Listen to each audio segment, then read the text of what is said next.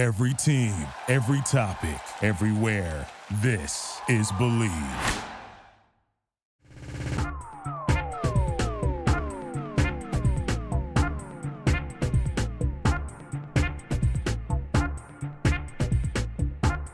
Hello, everybody, and welcome to another version of Bill Rhoden on Sports. Here broadcasting from Midtown Manhattan. Of course, across my friend and co-host, the great Jamal Murphy. Good to be here. Good to hear your voice again. You know, you just popped in on us last time. That's right. You were here at the beginning. I was supposed to be on Books About It. What's up with that book? Anyway, I guess is the making a second appearance. Yes. Is the tremendous Angela Yee. Hi. She's the Friend of the show. Great friend of the show. Last time she was on the show, everybody knows Angela from the Breakfast Club, Right. the world famous, globally acclaimed Breakfast Club. Last time you were on the show was January. We just looked it up, January 2016. Oh, wow, almost a year. Yeah, it's almost a couple days for your 25th birthday. Oh, yeah. And but since then, so how have you been since then? The show, which was always tremendous, but the show now I think is like the top rated urban radio talk show in the country? Yeah, we do good. I mean, it's been 7 years for us that we've been on the air together as a team, and a lot of people didn't think it was going to last as long as it did, not even through the first year. So, we're just really thankful that every year it's been growing. We've been getting added in more markets. We're in like 80 markets now. Wow. And on Revolt TV every day still, and still got the weekend show. So it's been really great for us. Let me ask you a question. I mean, I wanted to save this for later, but now everybody's doing podcasts. You actually have a podcast. You got your lip service. Lip service. But everybody's doing a podcast now. And so I always want to ask people who are successful, and everybody. Well, is there a when you look at your success, going back when you started 7 years ago. I don't know if you thought you'd be here with this, but when you look back on it, what sort of the markers of success or the things that you did? I don't know if you could put it in like a textbook or just stuff just kind of happened. Well, as far as radio, I started off as Sirius XM radio, right? And I was there for 6 years. And I guess when I knew I was getting some success was when I got my own nighttime show. So I was a co-host on the morning show with Cypher Sounds. And then I ended up getting my own nighttime show. So that was kind of a big deal for me to have my own show. And then after that, when Cypher left, they gave me the morning show there. And I got an offer at Hot 97 at the same time. So that also was nice to know that people want you other places. Right. But I ended up staying at Sirius to do my own show. So having a nighttime show and then having my own morning show and being the only woman on the whole station. All those things. Yeah, it was a big deal. And, certain things meant a lot to me. Like The Source, I remember early on in my career in radio acknowledged me and their power issue that they do every year. So I wasn't on the list, when I first started my show, but I made it they didn't have a radio list yet, but they did give me some type of mention. So that was a big deal to me too. And then before I left Sirius, I had offers from different cities like Philly, Atlanta, and then finally New York came through. But it's just nice to know that you feel successful when people are really reaching out to you. I remember a program director reached out to me. I had never even met him before in person. And he hit me up on Facebook like, hey, I love what you're doing. We would love to meet you and talk to you about coming to do radio here. And I was like, wow, people I don't even know are reaching out to me from other markets. So that kind of made me feel good. Was that is a confidence booster? How did it help you? Was it a confidence thing or something else? I think a lot of times we do things and we don't know if we're as good as we think we are. A lot of times, just kind of even when you grow up in a certain neighborhood and you never really leave that neighborhood, so you don't know what the rest of the world is like or how people view you, and you don't know how to view other people. Because I started in satellite, it's so different than FM radio as far as a lot of the people I work with, they know all the program directors. They know. I didn't know any of those people. I was in satellite radio. So for me, it was good to know that this was a real career. Before that, I had kind of, me, Jamal, I've always had different little jobs here and there and always floating around, never staying anywhere for more than a couple of years. So finally, when I did radio, that's when you realize there's a difference between having a job and having a career. Yeah, one of the things I wanted to ask you, I'm choking. Have some port. Yeah, Have some port. Downton Abbey from that. Why we're drinking port. and I was trying to ask them, did y'all watch Downton Abbey? And so the reason I brought that up is because So Angela Googled it. It's in 1912. the 1912 show when I is- was 15. It was TV. It was TV in 1912. Holy. On my planet, on planet Rodin, yeah. But at the end of every, it was very very formal. They had the butler, and after every dinner they would retire to the big den. That's what I do. And the guy would, Me too. Den. and the guy would pour them port. He'd end the evening with a glass of port, and I said, "Damn, man, that really looks It looks fancy." fancy. Right. So when I left the Times and had my thing in Chocolat, a friend of mine bought me a bottle of port, and I said, "Well, I never heard about it." So, of course, I drank it. I said, "Wow, this is great." It's pretty good. So I took my daughter. We went to Portugal last month, 2 months ago, and which is where port is. That's where they make it. That makes sense. And so port. So we went. Never knew that. So we went to Porto in Portugal, and there's one right by this really gorgeous town, but one after the other, all the big factories. Sandeman is what we're drinking, but they've got Taylor, one right after another, all the places where they make the port. And Should be in the Puerto tour. Rico. Well, that's how Port. Trump. That's how Trump pronounces it. Now, see, that is something the president would say. I thought port was made in Puerto Rico. Anyway, but no, what I want. Did you bring back a bunch of bottles? How about that? Well, no. Okay, well, come on. Well, no. Well, this one, but we did go to this one, Sandman. Okay. And they gave this really great tour. And the thing is, you have 10-year ports, 20, 30, 40, Right. and you can really start telling the difference. They don't drink it out of plastic. Oh, this one cups like says that. what? What is it? 1790. Well, I think that's when the company was built. Bill, you went all out for us. You scared me. I was like, Well, when you said drinking some real stuff, when you said that Angela was coming on the show, I said, "Well, hey, man, hey." you had to step your game up. You know what I mean? But my question was that, you're going to be talking to some students a little later on. I deal with the Rodin Fellows, and they're always wondering. These kids they go to HBCUs, and they're always wondering in this business. Well, how do you get to be an Angela Yee? And they're like 19, 20, they're juniors, sophomores in college, and I'm always it's hard to kind of come up with like this is how you do it. You do this, you do that, you do that, and I don't know if you found it. I don't know if there's if there's a formula to it. Is it just we say hard work or showing up, or it's kind of luck? It's connections. I think for all of us, we had a different path in how we got here. But there's one thing that is always the same, and that is that you really do have to work harder than everybody else. None of us will say, oh, it happened for me. I didn't really put any effort. You have to put so much effort. And it took a long time for all of us to get to where we are right now.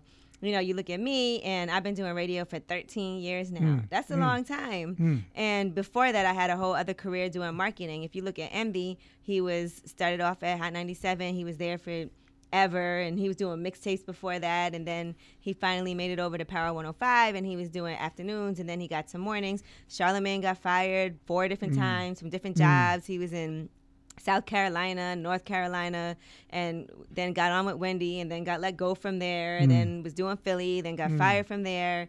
And so a lot of times there's going to be setbacks, but sometimes those setbacks aren't really setbacks. It's just setting you up for something even bigger. It's just how you react to it. A lot of times we get discouraged from different things, and it doesn't work out the way we intended it to, but that doesn't mean I'm not good. It just means, okay, it's time to regroup and figure out what's my next step. Like you said, it's important to get that get that appreciation, or feel get some people telling you you're doing a good job, because then I guess that allows you to say, hey, this can be my career. I can let go of whatever the side things I'm doing, because that's what you have to do, right? You have to go all in.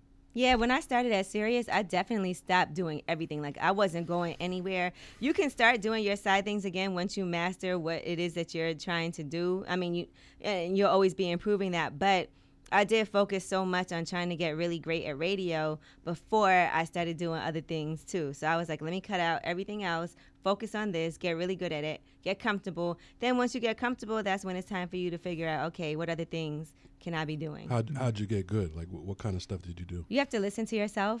And that's a really hard thing for people to do.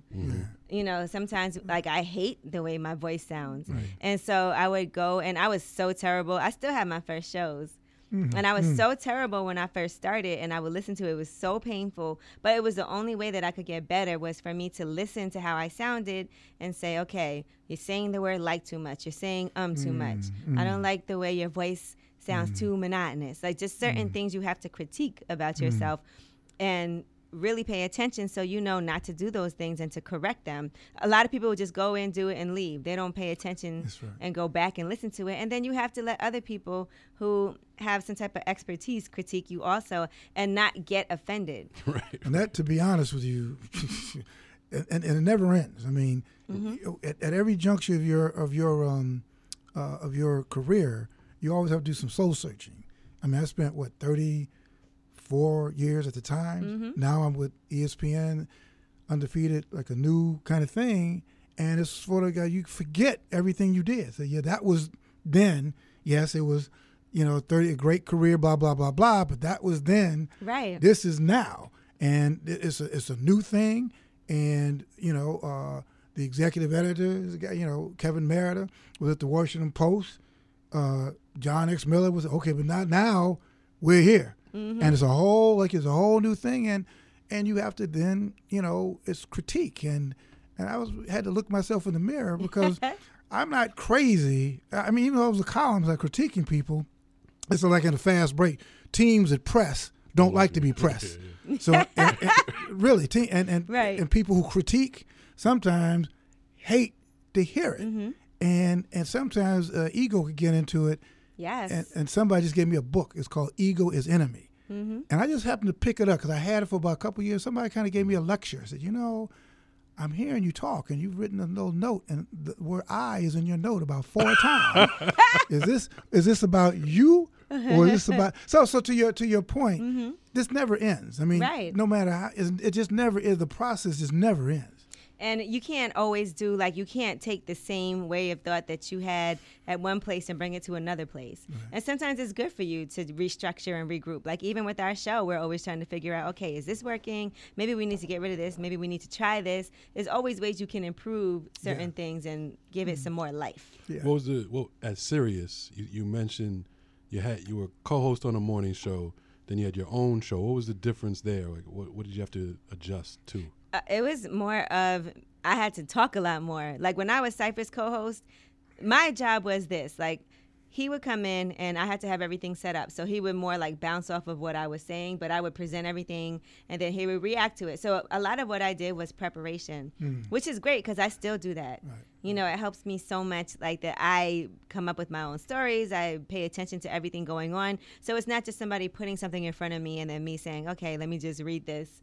I always kind of know what's going on. I like being prepared. Yeah. And so it was more me coming up with my own segments and getting people around me that I wanted to work with me.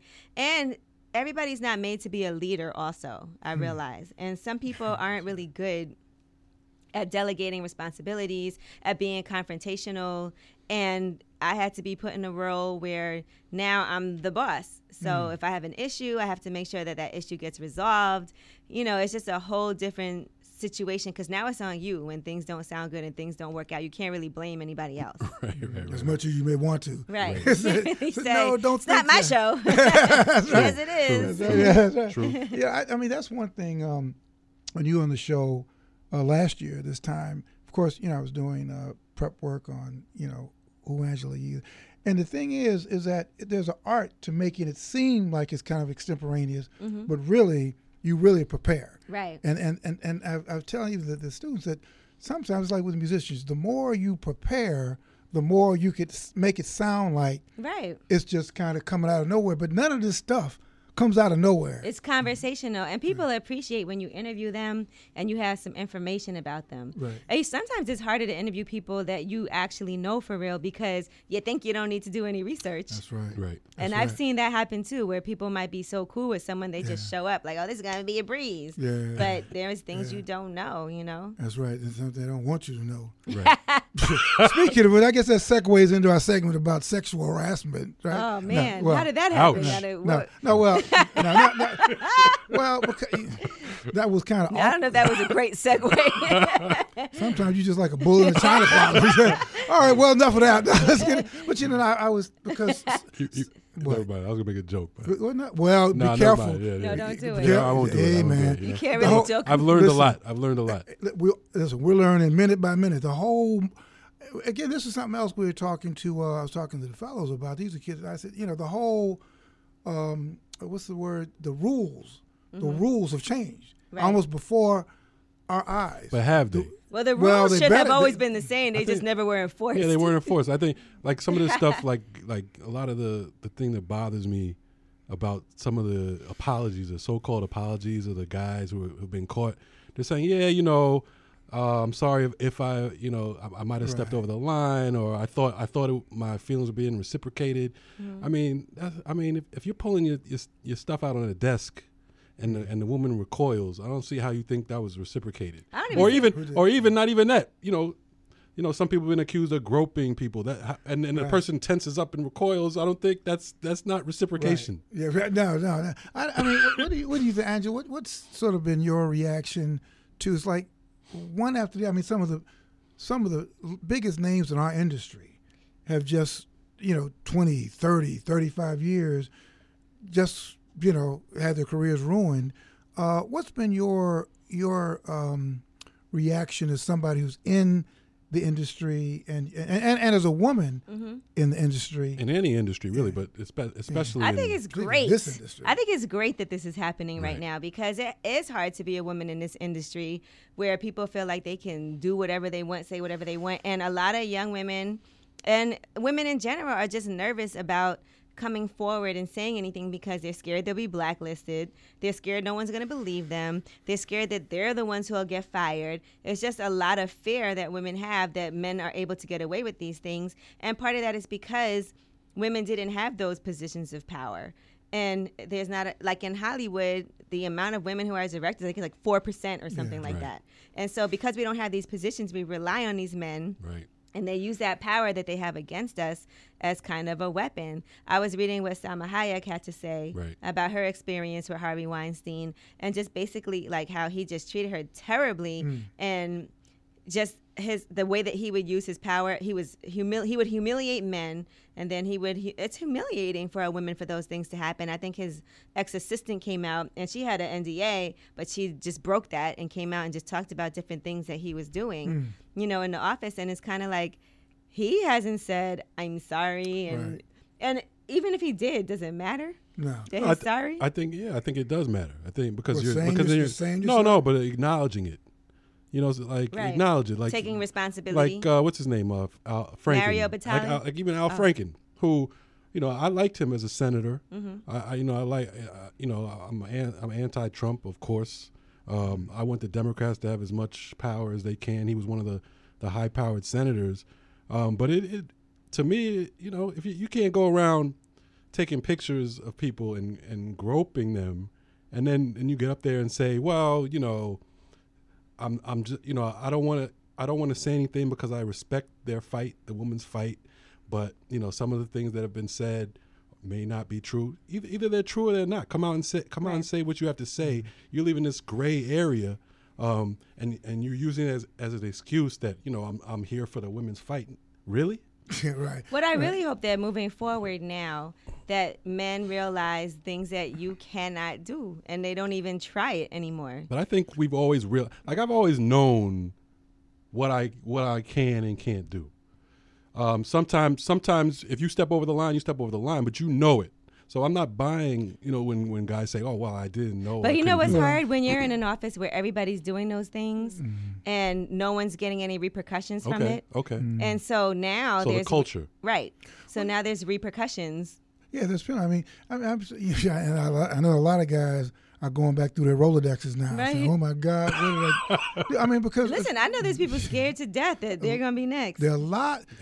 Trust me, there are a lot of folks. And the key thing too is one of them. The key thing too is power. I promise. Yeah, but the key thing too is the power. You sound convincing, Bill. Really? Say that again. Y'all wilding out. But the key thing. Because if you didn't, Bill- we will pull up this audio. Bill, you got a call. Just a minute, Bill, you got a call. But the key Hawaii. thing is the power. Like if you had power, it was different from a guy, a regular coworker asking someone out, or repeatedly asking someone out, even though that can be harassment too. But it's when you have the power over that person, which few people have. That's the thing about power. And by the way, I think that because there are a couple instances not really played up that well about same-sex things, and in other words, this is about power. Right. I mean, right Like now, Terry Crews, right, exactly. Terry Crews and somebody else. Kevin Spacey, Kevin Spacey. Yeah. I like that show. House of Cards, But Oh, wow. I guess He was the Cards. He was a great actor. He was a great, clearly. Kaiser Soze. Yeah, he was a great actor. Clearly, but somebody told me about a woman who was trying to hit on another woman, Right. and would send her stuff and all, and finally, she had to go, Right. But so you're right, it's a power dynamic. But I guess the question is, have the rules really changed? I mean, we say, or are guys just say, okay, well, I'm just not going. I'm gonna wait this out. I'm I'm gonna gonna wait this. I'm just not I'm gonna gonna wait this storm out, and Yeah. then 5 years from now, it's back to the same. But I think something's changing. Right. Because I think women now feel more empowered to speak out too. Right. Like when you see somebody that you look at as so powerful, like these women that we admire so much, and see that they went through this and now they're speaking out about it, that makes you feel like, okay, at least I know that there's more of a chance that people will believe you, and you can look to other people that have spoken out Right. that you never would have thought. Like, I can't believe this happened to Rose McGowan. I can't, Yeah, I mean, let's look at your industry, and to some extent, we're both kind of come out of the entertainment industry, the sports thing here. Yeah, yours is you're purely NFL there. Network boy. Whoa! I mean, I like one, but I guess I'm less surprised, and I don't know how you feel about this, because in our industry, the sports industry, there's so much entitlement, and it starts when you're like 10, 11, 12. True.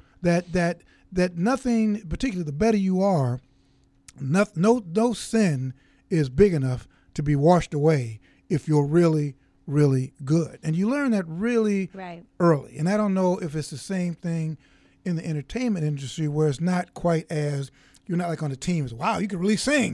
I mean, you know what I'm saying? As opposed to But some of the music that we listen to is very misogynistic. Yes. And women like it and men like it too. So it is a culture of that as well. Like, Right. this is how sometimes men view women, and it's not the most flattering. Right. But I always wondered, Even seeing videos where men are doing things to women. Yeah. No, the music is crazy. So to me, and again, this sort of deals with the triumph of money. I mean, when money becomes the highest value, we're in trouble. And I think that's kind of where we are now. When money becomes the highest value of any society, we're in trouble.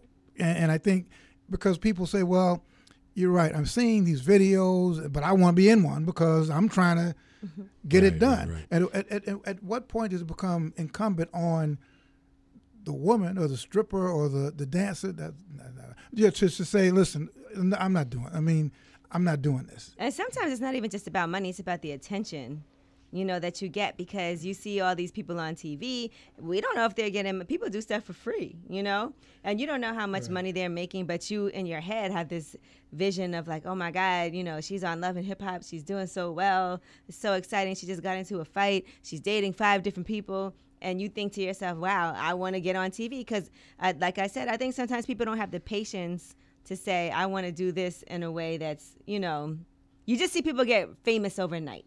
Right. But everything we said at this table, we're at a table, guys. Everything we said at this table was not about overnight. Right. It's in terms of career stuff. And that's never something that is going to really have like a foundation for you. Right. When you have the opportunity and the platform to do something and you take it, then you got to figure out, okay, now what's next? And now I still have to really grind extra hard now that I'm given this opportunity, or else it's a wasted opportunity. Yeah.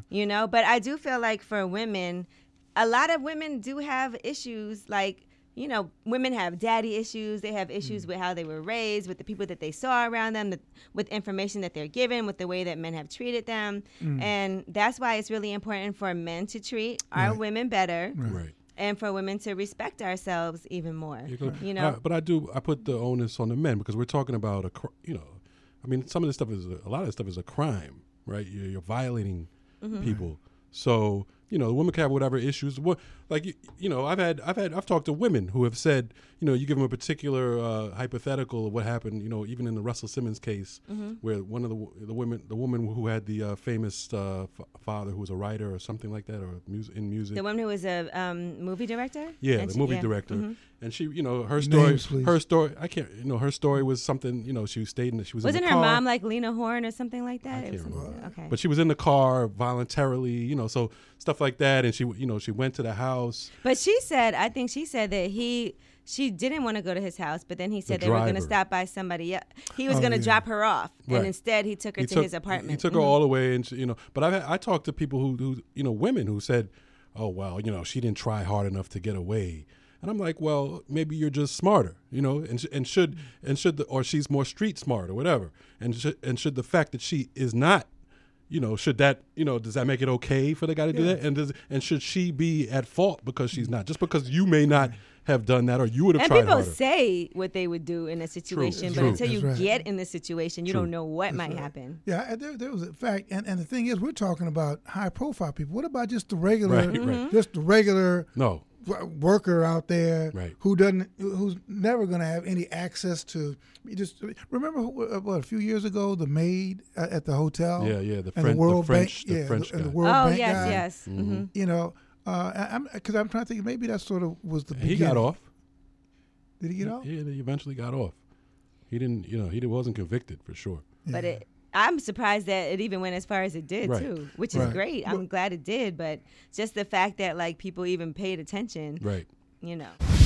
Today's podcast is brought to you by Audible.com. Get a free audiobook download and 30-day free trial at www.audibletrial.com/Bill Roden on Sports. Over 180,000 titles to choose from for your iPhone, Android, Kindle, or MP3 player. Again, that's www.audibletrial.com/Bill Roden on Sports. Check it out. I was watching the. I don't want to kind of get into what you're watching these days. The clearly it's not Downton Abbey. You know, what about The Crown? You watching The Crown? No. Do you know about that? Yes, I do know about that. Why doesn't that excite anybody, black folks? I mean, The Crown. You know, it's about. I still haven't. You You know, brought that up but a while I ago. watched Billions. I heard that was good. Well, no, that is good, but that's still kind of like shooting them up. You know. Well, no, that's, And that's not I really- watched She's Gotta Have It. On Oh, Netflix. yeah. Serious? How was that? That was good. I enjoyed it a lot. And you know, that's interesting because that movie that, you know, is based on the movie that's Spike Lee's first movie he Right, ever did. Right. Which And I've seen so- multiple times. Right. And to see this like come back, a lot of people never saw the movie and never heard of it. So it was interesting to see because it kind of like is perfect for this time period. You know, just to see a woman who's making these decisions Right. where she's single, she's sleeping with 4 different people, 3 guys and 1 woman. Mm-hmm. They all know and she's honest about it. So it's not like she's lying or hiding anything. Mm-hmm. And they all kind of want to be with her. You know, but yeah. Yeah. It's kind of like the freedom because, you know, men do it all the time. right. Some, But very, very, very rare. Not all of you. Very, very rarely are they. I'm sure at some point, Bill. Very rarely are they honest. what? 3. I'm sure at some point you dated multiple women Nah, Bill was a good guy, man. Call me when you were schoolboy. younger. Me too. And I'm sure your friends high-fived you. Yeah, at Morgan. What? You know. It's a new day, though. It's a new day. Well, but you know, it's interesting too, and it's I can't, but and this kind of goes back to college things. I mean, you know, there was a time when, like, if a woman, like an older woman particularly, whether you were, let's say, a student, for example, and an older woman, like a professor or somebody, hit on you as a woman. If you're a guy, it's You like have to. it's like a badge of honor. So, yeah, you know, it wouldn't be harassment. Right. If it's the other way around, it's seen as this, wow, this is exploiting He's your power. And all. disgusting. But now it's turned around. It's like, yeah. You guess know, what? it's interesting. I interviewed D.L. Hughley on my podcast, right? And he talked about an incident where he had a woman that was older, and he was underage. He was probably like 14, 15. And she would like come pick him up and bring her to his house, and he would have sex with her, and he hated it. Like he didn't really want to, but he felt like he had to. Like she would come around to pick him up, and all his friends would be like, "Oh yeah, he's about to go get some." And then he said one day he was at home outside, and she pulled up, and his mom was like, "Who is that?" You know, and she was talking to his mom, and she's like, "Oh yeah, you know, that's my friend or whatever." And his mom was like, "Don't you ever come around here again." And he was so relieved that he didn't have to go do it. But like he felt the pressure, I guess, just as a man. Right. Why would you say, or as a young boy, Yeah. you can't say no because everybody's acting like it's great. And I think Word, that- there's a lot of pressure for I think that's young boys like that. a dynamic that's not necessarily talked about a lot. In other words, sometimes this own little cultural thing could be used against you, or it could be used in an invisible kind of way. Nothing's said, but it's inferred that, well, what's wrong with you? You know, Right. if Right. I'm That's true. trying, what's wrong with you? Are you Right. what's wrong? And you feel that, well, the next thing you know, and I guess it all gets into, you got to know yourself. Right. But how long does that take? I mean, you do have to know who you are, what you're about. But that, I mean, the culture itself. I mean, there's peer pressure, all that kind of stuff. Yeah, I remember an artist told me one day that he let this girl perform oral sex on him in the car. He didn't even really want her to, and he wasn't attracted to her. But he was like, I mean, I'm a guy. What am I supposed to do? exactly. And it's funny, if men and women are honest with each other, sometimes women, will want to do things, and I mean, what really? Like, you're the first guy I met, Right. I said, well, so. Yes, well. I watched this other series on Netflix that I enjoyed. It was called Friends from College. And I know I don't know if a lot of people heard of it, but What's it was it on? pretty funny. It's on Netflix. it And about? they all went to Harvard. Mm-hmm. And so I guess now they hang out. It's funny to me because I have a real dry sense of humor. I love Curb Your Enthusiasm. Right. That's like one of my Yeah, favorite shows. Do you like This Is Us? I haven't seen that. Really? Isn't that what it's called? Yeah. I don't watch it either though. Damn, that's two. But Curb, do you think it fell off this season? I mean, I I had didn't like fun. it. I mean, I only saw a couple episodes this season, but I didn't No, feel like I it was the same. enjoyed it. It was pretty funny to me. I love JB Smoove on there. I Mm-hmm. think he's so funny. No, it had its moments. I gotta watch it. Power. Yeah, I love Power. That's coming back soon. Are you a Game of Thrones person? No. No. No, I've never watched Game of Thrones Really? ever. And I feel like it's too late now. No, it's Well, not. no, not- If you not- watch the first episode, you'd be hooked. Now, see, That's that's how I one got- thing that's we how I got agree. hooked. We agree on great Game of Thrones, right? I know. Because it's kind of like the other thing you were talking about. What? It sounded like Downtown Abbey? yeah. it No, sounded- heck no, Downtown man. Abbey. No, Game of Thrones is violent. I mean, Downton Abbey is like non-violent. It's just Oh, non-violent. it's not Game of okay. or Crown or whatever. But like the politics of it, it's medieval times, it's old. Right, But no, Game of Thrones, I wasn't gonna mess with it. I've never been into like sci-fi stuff or like Yeah, me medieval neither. stuff. But then my wife made me watch the first episode. And you got hooked. Yeah, something crazy happens at the end, and you're like, oh, Yeah, because you're thinking that, I know Ed Sheeran was on it. yeah. Who? Yeah. Oh, by the way, you guys go way back, right? Oh, me and Jamal. You or and me Jamal Ed go Sheeran? way.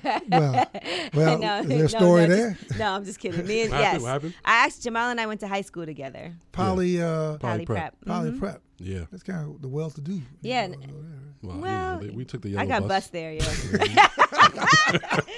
We got bus there. Some people were in straight up, I don't know what, Ferraris and Yeah, not all that us. kind of stuff. Yeah, Did that experience change your respective lives going to poly prep? of course. Absolutely. Yeah, no question. I got out of there though. Remember, I couldn't. Didn't you get out and come back? Yeah. Did you graduate from Poly? Yes, I graduated from Poly. So I went to Poly Prep from 7th grade to 9th grade.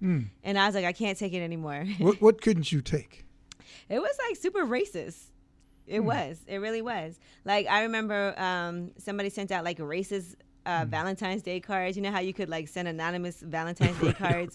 And then it was pretty bad. And I remember my friend, she was dating this Italian kid, and Why'd she do that? No, I'm just well, playing. she was Italian also. Just as good. Right. Oh, that's a problem. Yeah, she was white, and she was super cool. And she told me that he was like, I would never kiss a black woman, and like just all kinds of nasty things that he was saying. And she was like, I don't think I could be with him anymore after that. And it's just certain things like people would say to me like, oh, Angela, you're cool. You're not like other black people. And I'm like, what? I am so. Right. But it was just But like But it's a good learning experience about, It was about how it's going to be as soon as you get out. it was. I must tell you, man. It was hard though. I hated it. Like I was like, I have to get out of here. So I left, And we moved to Jersey, and I told my parents, I said, I got to go to public school. I don't want to go to private school anymore. I did. And I went to public school. And even if we stayed in Brooklyn, I was going to go to Midwood High School. But then we ended up moving to Jersey. I went to public school there. But I was really bad, and I cut so much I almost got left back. But I was a straight A student. And so my parents sent me back to college. Was that less diverse, and it was mostly black? Yeah, it was very mixed. It was really mixed. But yeah, I was just happy to be away from it was so crazy to me there. I mean, there were some good people, but what was the difference when you came back? Like I'm gonna tell you, I feel like it changed a lot in those couple of years that I was gone, because all of a sudden it got super cool to be black, like in a really quick period of time. Right? Yes, like Tribe Called Quest years or something. When everybody was like, "I'm part of Wu-Tang." Even the white kids, right? They want to be black too. Right. Yeah, so that happened really quickly. Like I left and then I came back, and like all the white guys liked me and they were listening to hip hop music, but they weren't doing that when I left. So then it turned into this whole them trying to be black kind of like more. Which can be just as distasteful. You know, I mean, so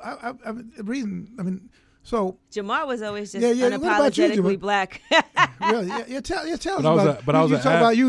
Wait a minute. No, we're not going. No. So Angela was kind of complimented you on how you pulled your life together, right? He said. Yeah, I said, listen, Jamal used to be a mess when we were younger. First of all, listen, shout out to Jamal's I was parents, because his parents are awesome, right? Right. And his whole family incredible. But Jamal, I know they had to have some type of disappointment early on, and they were nervous. But what kind of thing? Was he just like didn't go to class, or just?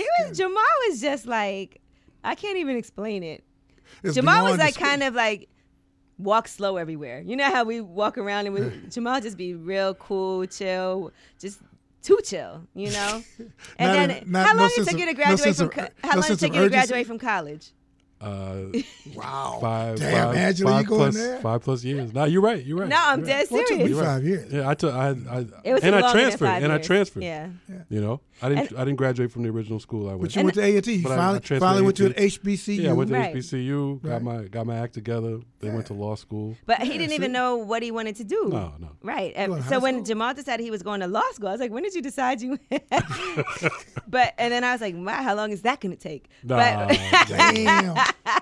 But no, And I left. Down goes Frazier. I was concerned though, because I was like, He's concerned. I was concerned about Jamal. I was like, come on, Jamal. Like we went to Poly, Right. you know, way down on Heights called Diker.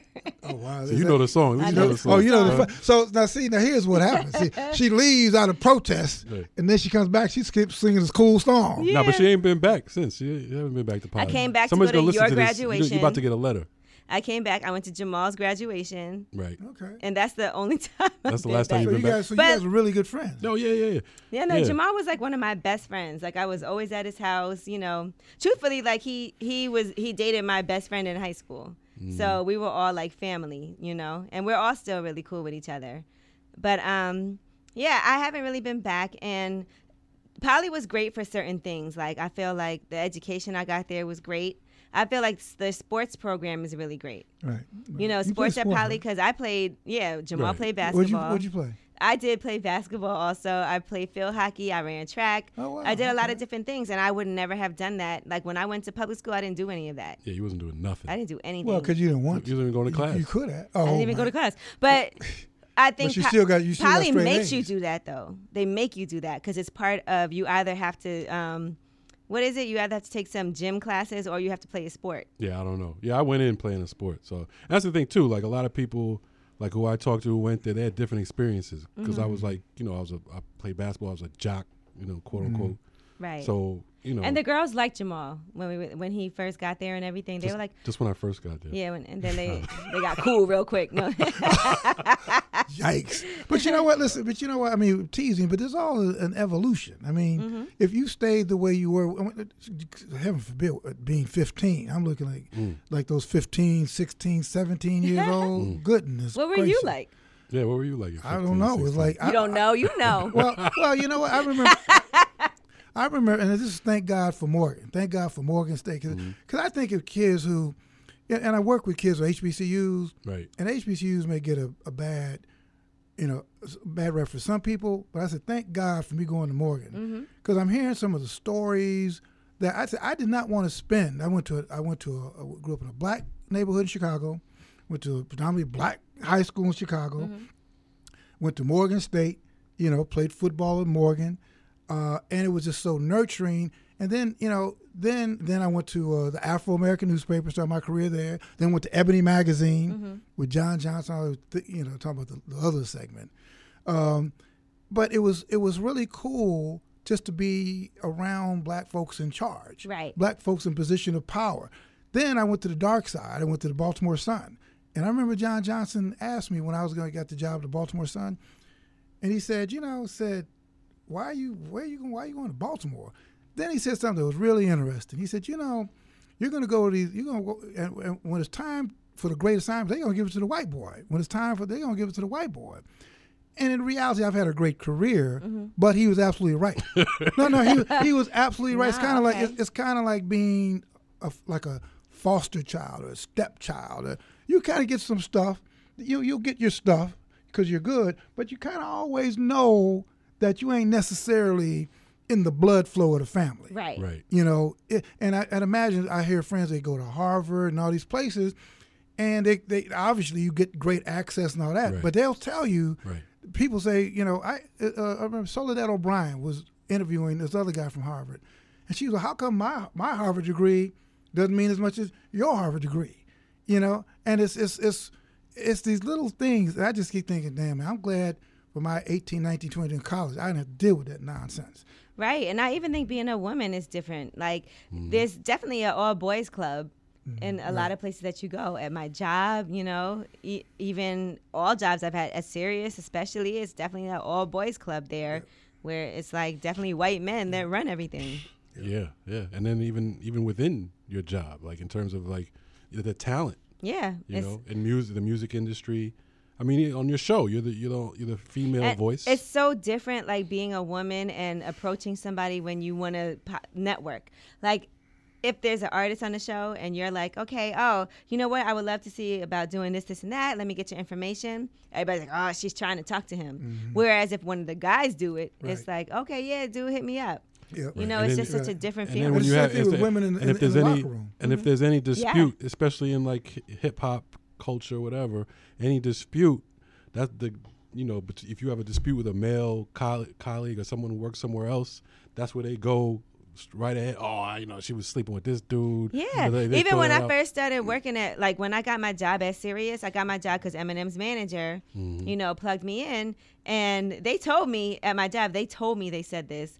Like, they admitted it later on, and they felt bad about it, but they were like, when you came here, we were like, oh, who's she sleeping with to get this job? Yeah. And it's like, just because I'm a woman, I have to be sleeping with somebody because someone gave me an opportunity. And it goes full circle to what we're talking about, the whole thing right now. That's why it's really a good thing. Right. That's why a great thing, what's going on now, because not only hopefully will it affect the obvious harassment and all that kind of stuff, but the culture needs to be changed, to where, okay, I got a 3-year-old son, and if I have a young daughter, what's it going to be like when they're 15, 16, 17, 18? Will it be different then? And the only way that happens is if what's happening now, we're like overturning the whole system. Right. That's what it's going to take. Let's hope so. In 10 years, we could actually say this was a sea change. We'll see.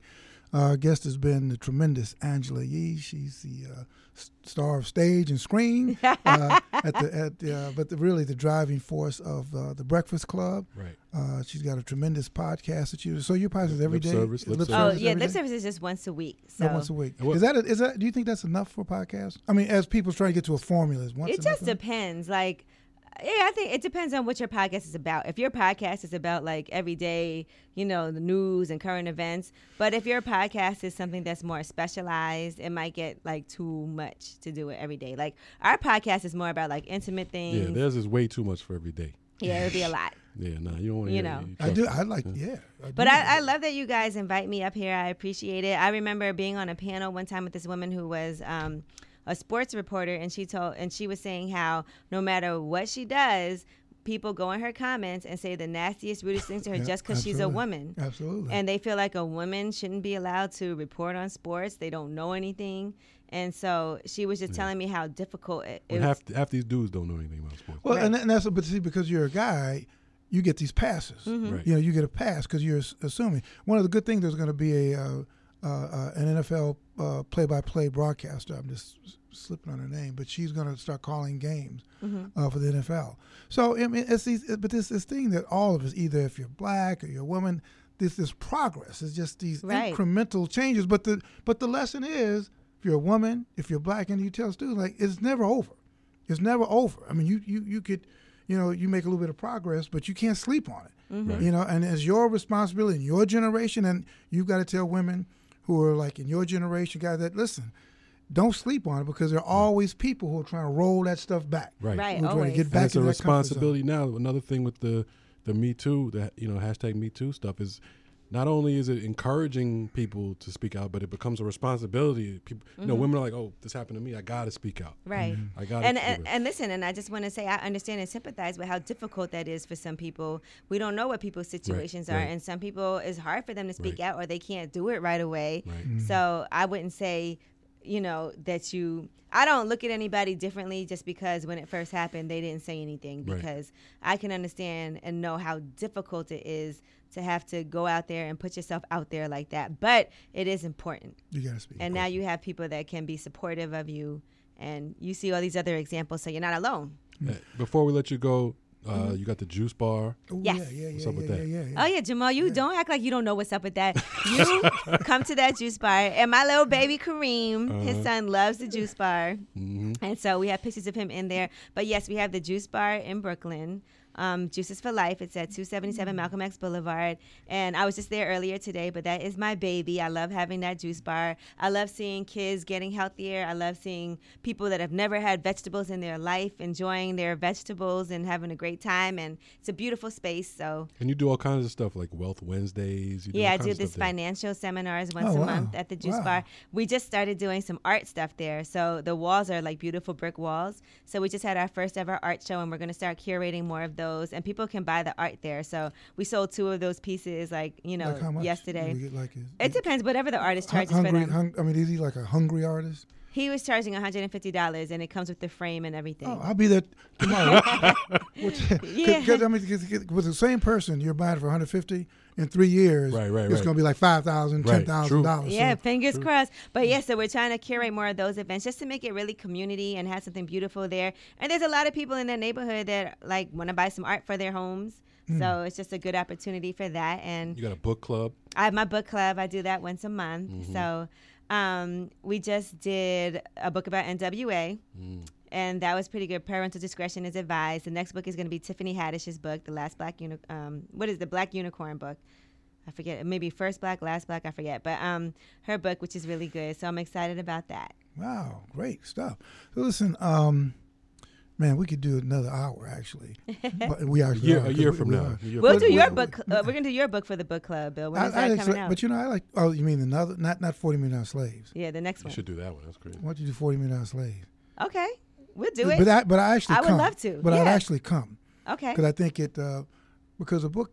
You just have the audio book out. The audiobook just came out. Okay. But it'd be great to come and show up. Yeah, we do it in Brooklyn, and it's actually at a women's sportswear store. And we've had some of the other authors come in as well, which is really exciting for them. Yeah, I think it's better. Actually. Yeah, it's way better. The last one, he lives in LA. He's FaceTimed in, so that was really good. I like to be that person. Anyway, so listen, Angela, thank you. Man, this has been tremendous, and a tremendous admirer of your work and your work ethic. I mean, that's really the thing I really, really come away with. Just how serious you are about it. It sounds very extemporaneous and all that, but I mean, just the way you prepare. I love the fact that you've been doing this for a long time, and it's just a great lesson to young people that this ain't overnight, baby. This is like the long. I can't wait to see where you got a birthday coming up January 3rd. Oh right? yeah, you guys better be at the party too. We weren't invited. I didn't do the invite yet. I'm in the middle of planning it, but you guys are gonna love it. It's gonna be a day party. It's a hooky party, so you're gonna have to leave work.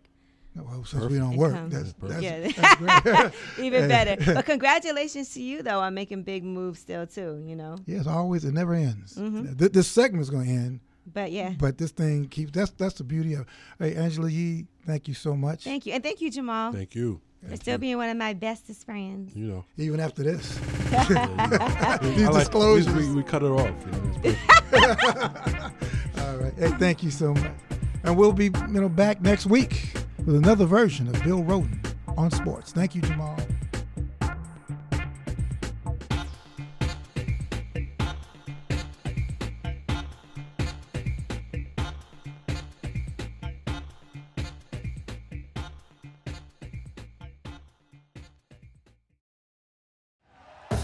Thank you for listening to Believe. You can show support to your host by subscribing to the show and giving us a 5-star rating on your preferred platform. Check us out at Believe.com and search for BLEAV on YouTube.